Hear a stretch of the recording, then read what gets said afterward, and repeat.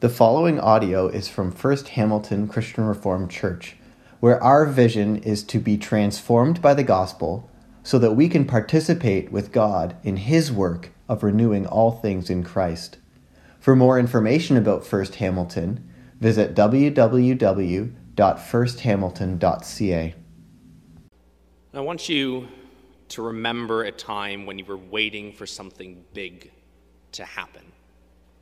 Something that was going to change your life forever as you knew it. I want you to think about all the emotions that you were feeling in anticipation. Perhaps it was something good. Perhaps it was something bad.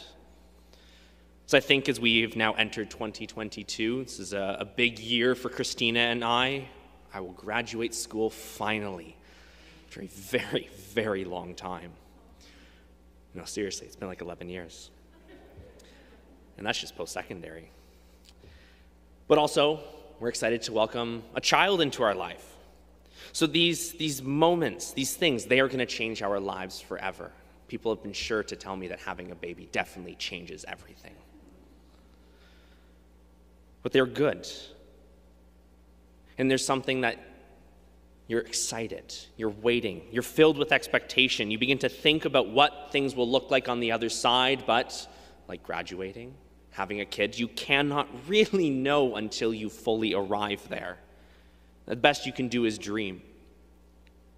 I think for many of us, we could all agree that we are waiting for the end of the pandemic. I could really hear it in George's prayer this morning, this impassioned plea of God to bring about the end of what has been a very long 2 years so far, with not too much sign of it ending anytime soon or quickly. We've spent 2 years praying for God to bring about healing and restoration, to end this pandemic, to allow things to return to some semblance of normalcy, for us to operate how we used to, without masks, restrictions, social distancing, no more online school. And for 2 years, we have prayed to God for liberation, to fulfill His promise of restoration for all things. And of course, this goes far beyond the pandemic, our cry to God in hopeful expectation of better things to come. Come quickly, Lord Jesus.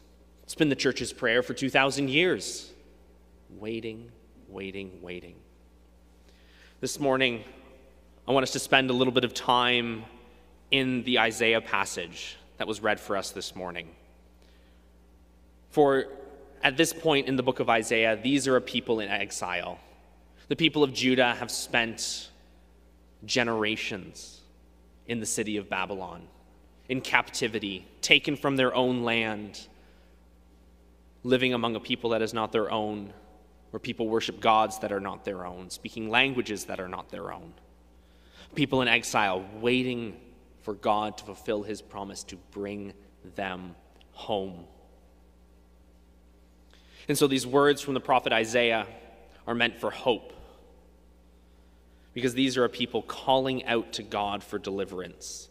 And we can get a sense of what these prayers might look like and perhaps use them as a model for our own prayers and our own waiting. For we read in Psalm 39, verse 12. The psalmist writes, he says, "Hear my prayer, Lord. Listen to my cry for help. Do not be deaf to my weeping. I dwell with you as a foreigner, a stranger, as all my ancestors were." There's a sense here. And I would imagine that the people that are reading these words from Isaiah have this similar sense of, God, are you not listening? Do you not hear? Do you not care? We haven't heard from you in a while. Speak to us. Let us know how things are going. You must know what's going on. Tell us something. And I think for the past number of years, we may have felt a similar silence. We certainly have heard a lot from our politicians, but maybe not as much from God as we would want. And so here, we enter into the words of the prophet Isaiah, taking our own sense of waiting and longing and expectation and using that to sort of get into the minds of the Jewish people. who have been waiting in exile, waiting for things to return to normal far longer. And so God speaks. For Zion's sake, I will not keep silent. For Jerusalem's sake, I will not remain quiet. God speaks to them and says, I have heard you. I have listened. I know your situation. I know what is going on. I know the deepest desires of your hearts. And I will not withhold my voice from you anymore. I will not remain silent. The sense that God gives to the people of Judah is that he is now committed to ceaseless action. No more will he seem far in distance and removed. He has come close, speaking intimately to them. I will not remain quiet till her vindication shines out like the dawn, her salvation like a torch. The nations will see your vindication, all the kings your glory. For perhaps the people of Israel, the people of Judah living in exile, the other nations would simply look at them and scoff and say, your God cannot be that powerful. He did not protect you in your time of need. He did not stop you from being taken into exile. You now dwell outside of your land. You dwell in Babylon now, where their gods are strong. God has ignored you.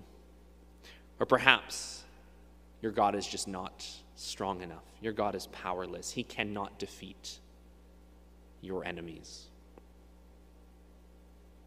But God says, absolutely not. For God, in his commitment to ceaseless action on behalf of the people of Judah, he will lift them up. The nations will see your vindication, all kings your glory. This is going to be a very public display, a very public action of God. His justice will be on full display, something that the whole world will recognize, from the lowest of the low to the highest of the high. Kings in their palaces, seemingly far removed from the day-to-day of the Jewish people, they will take notice of what God is going to do. No one will be able to turn a blind eye. God is going to step in. He's going to break the cycle of suffering that his people have long endured in their captivity. Break their chains, return them home. God has not forgotten them. And this glory he speaks of, this splendor, this vindication, it's going to be made apparent by a change in their situation. For he continues in verse 3, and he says, you will be a crown of splendor in the Lord's hand, a royal diadem on the hand of your God. These are great words for a people living in bondage, a people that are under the thumb of an oppressor. They, the lowest of the low in their society, are going to be lifted up as a crown in the Lord's hand, a royal diadem. They are going to be powerful, glorious, majestic. Kings and queens, they're going to be given a royal identity by virtue of who God is. Their situation will be changed so dramatically, everyone will take notice. And God will mark their new change in identity with a new name. And it's not going to be about what others have called them: deserted, forsaken, desolate. It's not about how others see you, God says. It is not about how the nations that have oppressed you, the nations that surround you and see you in exile, it is not about how they see you. It is not the names that they give to you that you will be known by. It's about a new name, Hephzibah, which means my delight is in her, and Belua, which means married. Their new nature is going to be made by a new name.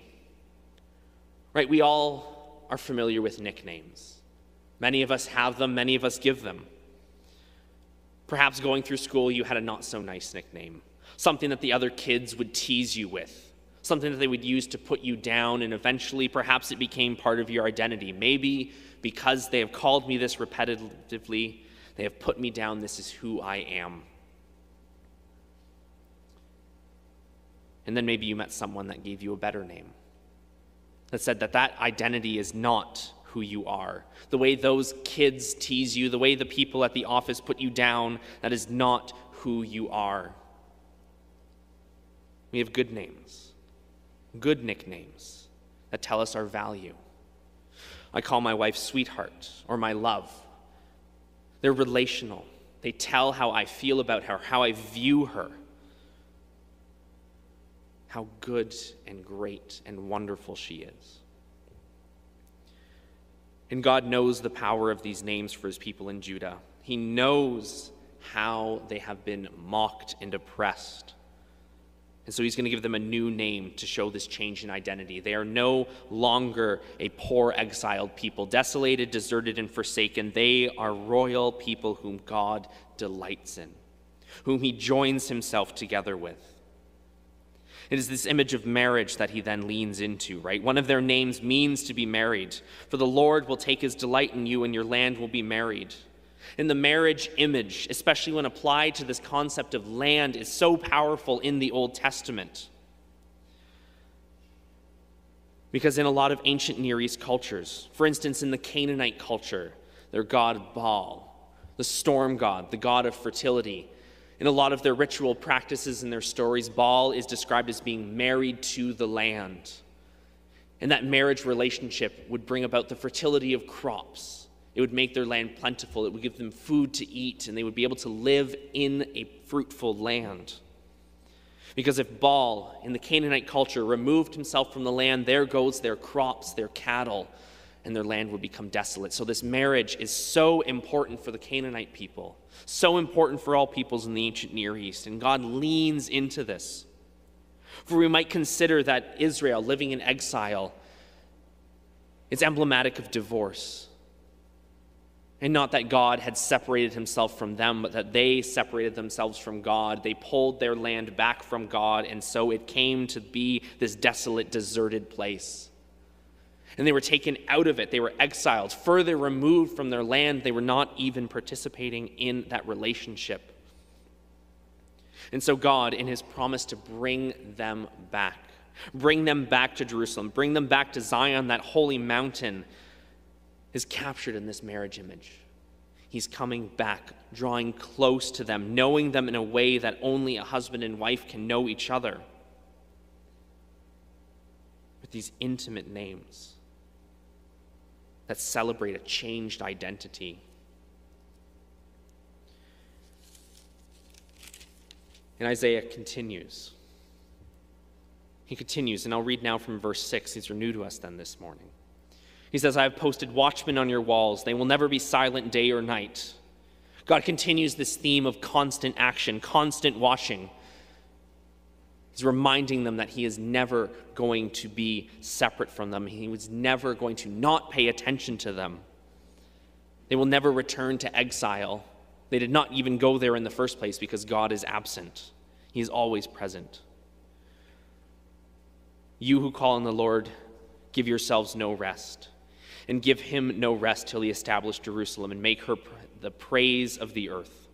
For the Lord has sworn by his right hand and his mighty arm, never again will I give your grain and food to your enemies, and never again will your foreigners drink the new wine for which you have toiled. It's important that God makes it clear who is doing this action. For when we look to these stories of restoration, when we look for stories of deliverance and salvation, for people coming home, being exalted, changed, restored, all these amazing things that we long for in our own life and that the people of Judah were certainly longing for in exile, it is important to know that it is God who accomplished this solely. It is by his power, by his right hand and his mighty arm. It is the strength of God alone that brings about healing, that brings about this vindication, this justice, breaking the cycle of destruction. No other actors do we see in this passage from Isaiah. The people of Judah, the exiles, are recipients of God's mighty works. And it should banish their desire to exalt themselves, to think that if they simply work hard enough in Babylon that they can earn the right to be returned to Jerusalem. That if they simply participate as good enough citizens that they can go back to their city and build it up again.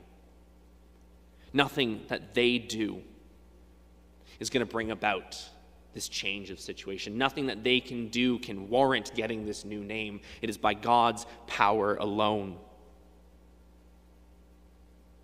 And it is by God's power that their land will become fertile again. We continue with that picture of fertility, that marriage metaphor. He says, but those who harvest will eat it and praise the Lord, and those who gather the grapes will drink it in the courts of my sanctuary. The idea of plenty, of the land yielding food and drink. We should see this perhaps as a reversal of the Genesis 3 curse. We remember in the garden, as we look back at the time of the fall, that God told Adam that part of his curse, his disobedience, would result in the land being frustrated in its ability to yield good food. He would work the ground. It would be hard, back-breaking work.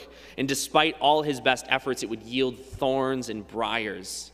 He would struggle always to bring forth food. But God here promises that there will be food to eat. There will be grapes to make wine to drink. There will be celebration. There will be fertility, fecundity, a great restoration of the land. And this leads to celebration. Pass through the gates, prepare the way for the people, build up the highway, remove the stones, raise a banner for the nations. The Lord has made a proclamation to the ends of the earth. Say to daughter of Zion, see, your Savior comes. See, his reward is with him and his recompense accompanies him. They will be called the holy people, the redeemed of the Lord, and you will be called sought after, the city no longer deserted.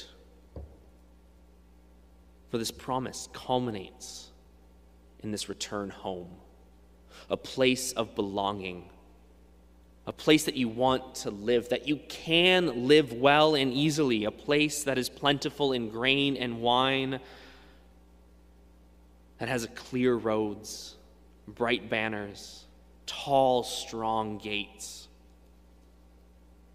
all accomplished by God. For a people living in exile, this is a great message of hope. That God plans to restore them, to bring them home. And we do see some of this. In the books of Ezra and Nehemiah, we see that God does fulfill his promise and he brings them back. They rebuild the temple, they rebuild their walls and their gates. He brings them home. God is faithful to fulfill his promises to the exiles. And this is a great story. This is a great story of God being honest and true to his promise. But so what? This happened, 2,500 years ago? What does this mean to us today? Are we to see ourselves as Jerusalem, the fallen city? Are we to read into our situation that we are the exiles? We must be cautious when we approach these types of texts, these poetic prophecies from the Old Testament, in applying them directly to us. Saying that, yes, this is our situation, or yes, even just these are the promises that God has made directly to us, and they will play out exactly in this way. Because if we look to these passages and simply draw out this prosperity, this glory, this vindication, this ruling, we might fall into the trap of the health and wealth gospel, that if we pray to God, he will make us rich and powerful. He will make us kings in a fertile land. But nor do we want to overly spiritualize this passage.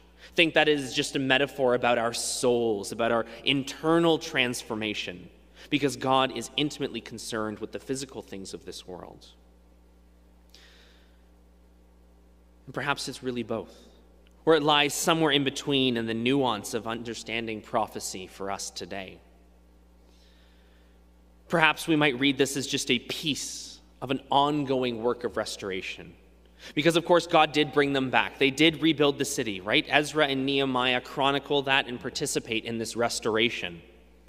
But if we really do look through history, we see that it is not quite there yet. Jerusalem never became the city exalted to all the nations. It never became this glorious, royal, ruling city of infinite fertility and celebration.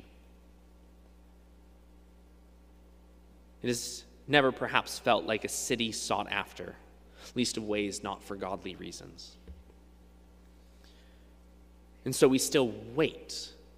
We still wait for the final fulfillment of this promise, and since we have not seen it perfectly fulfilled, it tells us that there is something more to come. But what we can see for sure is that God's character is revealed through this promise. God is committed to act on behalf of his people. God is still committed to you and to me. That has not changed. God is still committed to ceaseless action on behalf of his people, knowing that just as back then, we can do nothing to bring about salvation and restoration in our own lives. This is work that only God can do. So I'd ask you to banish the thought that you have any ability to do it on your own. And of course, this is made known to us through the work of Christ. For we have the amazing benefit of being able to read these Old Testament prophecies through the lens of the cross and the resurrection. Because as we come together as Christians, we are here together because we know that we cannot do it. And we certainly did not do it on the cross all those years ago. For while we were yet sinners, Christ died for us and brought us back into that right relationship. None of us could have done that, only Christ.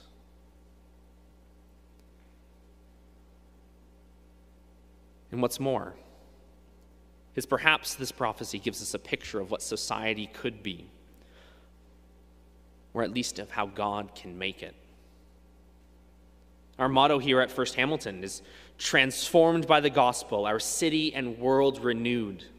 And I think this passage really kind of gets at the heart of what we are trying to communicate by that, is that this good news of God transforms us in each and every one of our hearts. And it is that same gospel, that same good news that we know when applied to our neighborhood, our city, our country, our world brings about renewal and restoration that makes things new, restored, bright and shining, fertile and full of celebration. And we perhaps still do have a role. Not perhaps, we definitely have a role to play in this. Because while we are not the ones who are inaugurating the work, starting it, making it happen, making it succeed, we are called to pursue the things of God. We are called to pursue justice and liberation. Just as God promises to break the cycle of suffering for his people oh so long ago, he does so still today. And he asks us to come alongside him. Just as God promises marriage to his people, a relationship that is emblematic of protection and love, so he calls us to pursue protection and love for the least of these in our society. And because God is concerned also with our physical daily needs, his promise of fertility in the land, he asks us to be concerned with food and shelter, that everyone has enough on their table, a bed to sleep in, a roof over their head, especially on these very cold Canadian days. God looks to see all of creation flourishing because his work, the work of Jesus Christ, it's cosmic in scope. It is so much bigger than any of us could imagine. Paul writes about this in Colossians. He says in Colossians 1, Colossians 1, verse 19. He says, "For God was pleased to have him, that is Christ, in all his fullness dwell in him, and through him to reconcile to himself all things, whether things on earth or things in heaven, by making peace through his blood shed on the cross."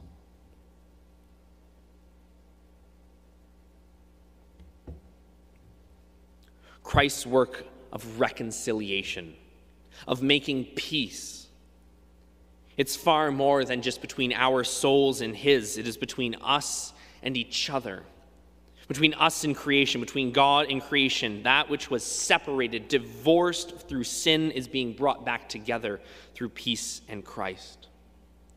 And so we have to ask ourselves, as we actively pursue the things of God, pursue the justice, liberation, protection, food and shelter for all those in creation, we have to ask ourselves, does each and every choice that we make, Because every choice we make matters. Everything we do matters because of the scope of God's work.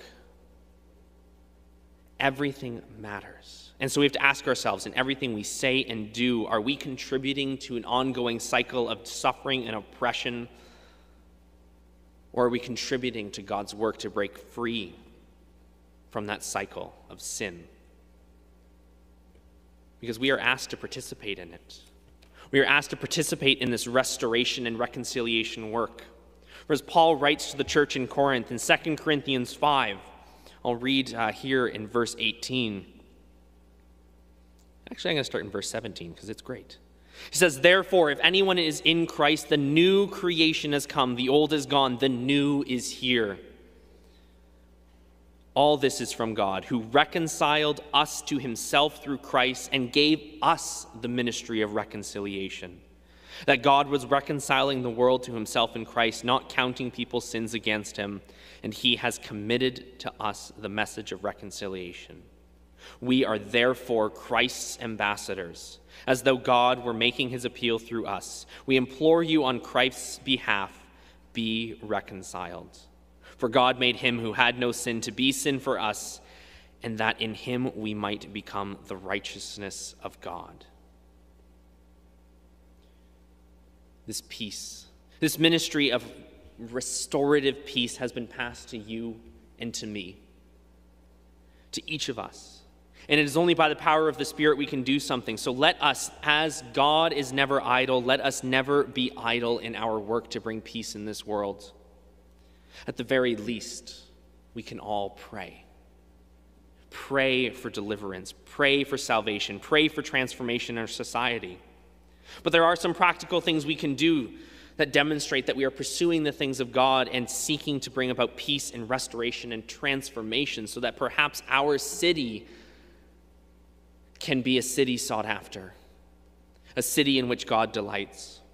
We can advocate for affordable housing, for a basic living wage, guaranteed income, for indigenous rights, for better city planning so that all have access to good food, for environmental protection.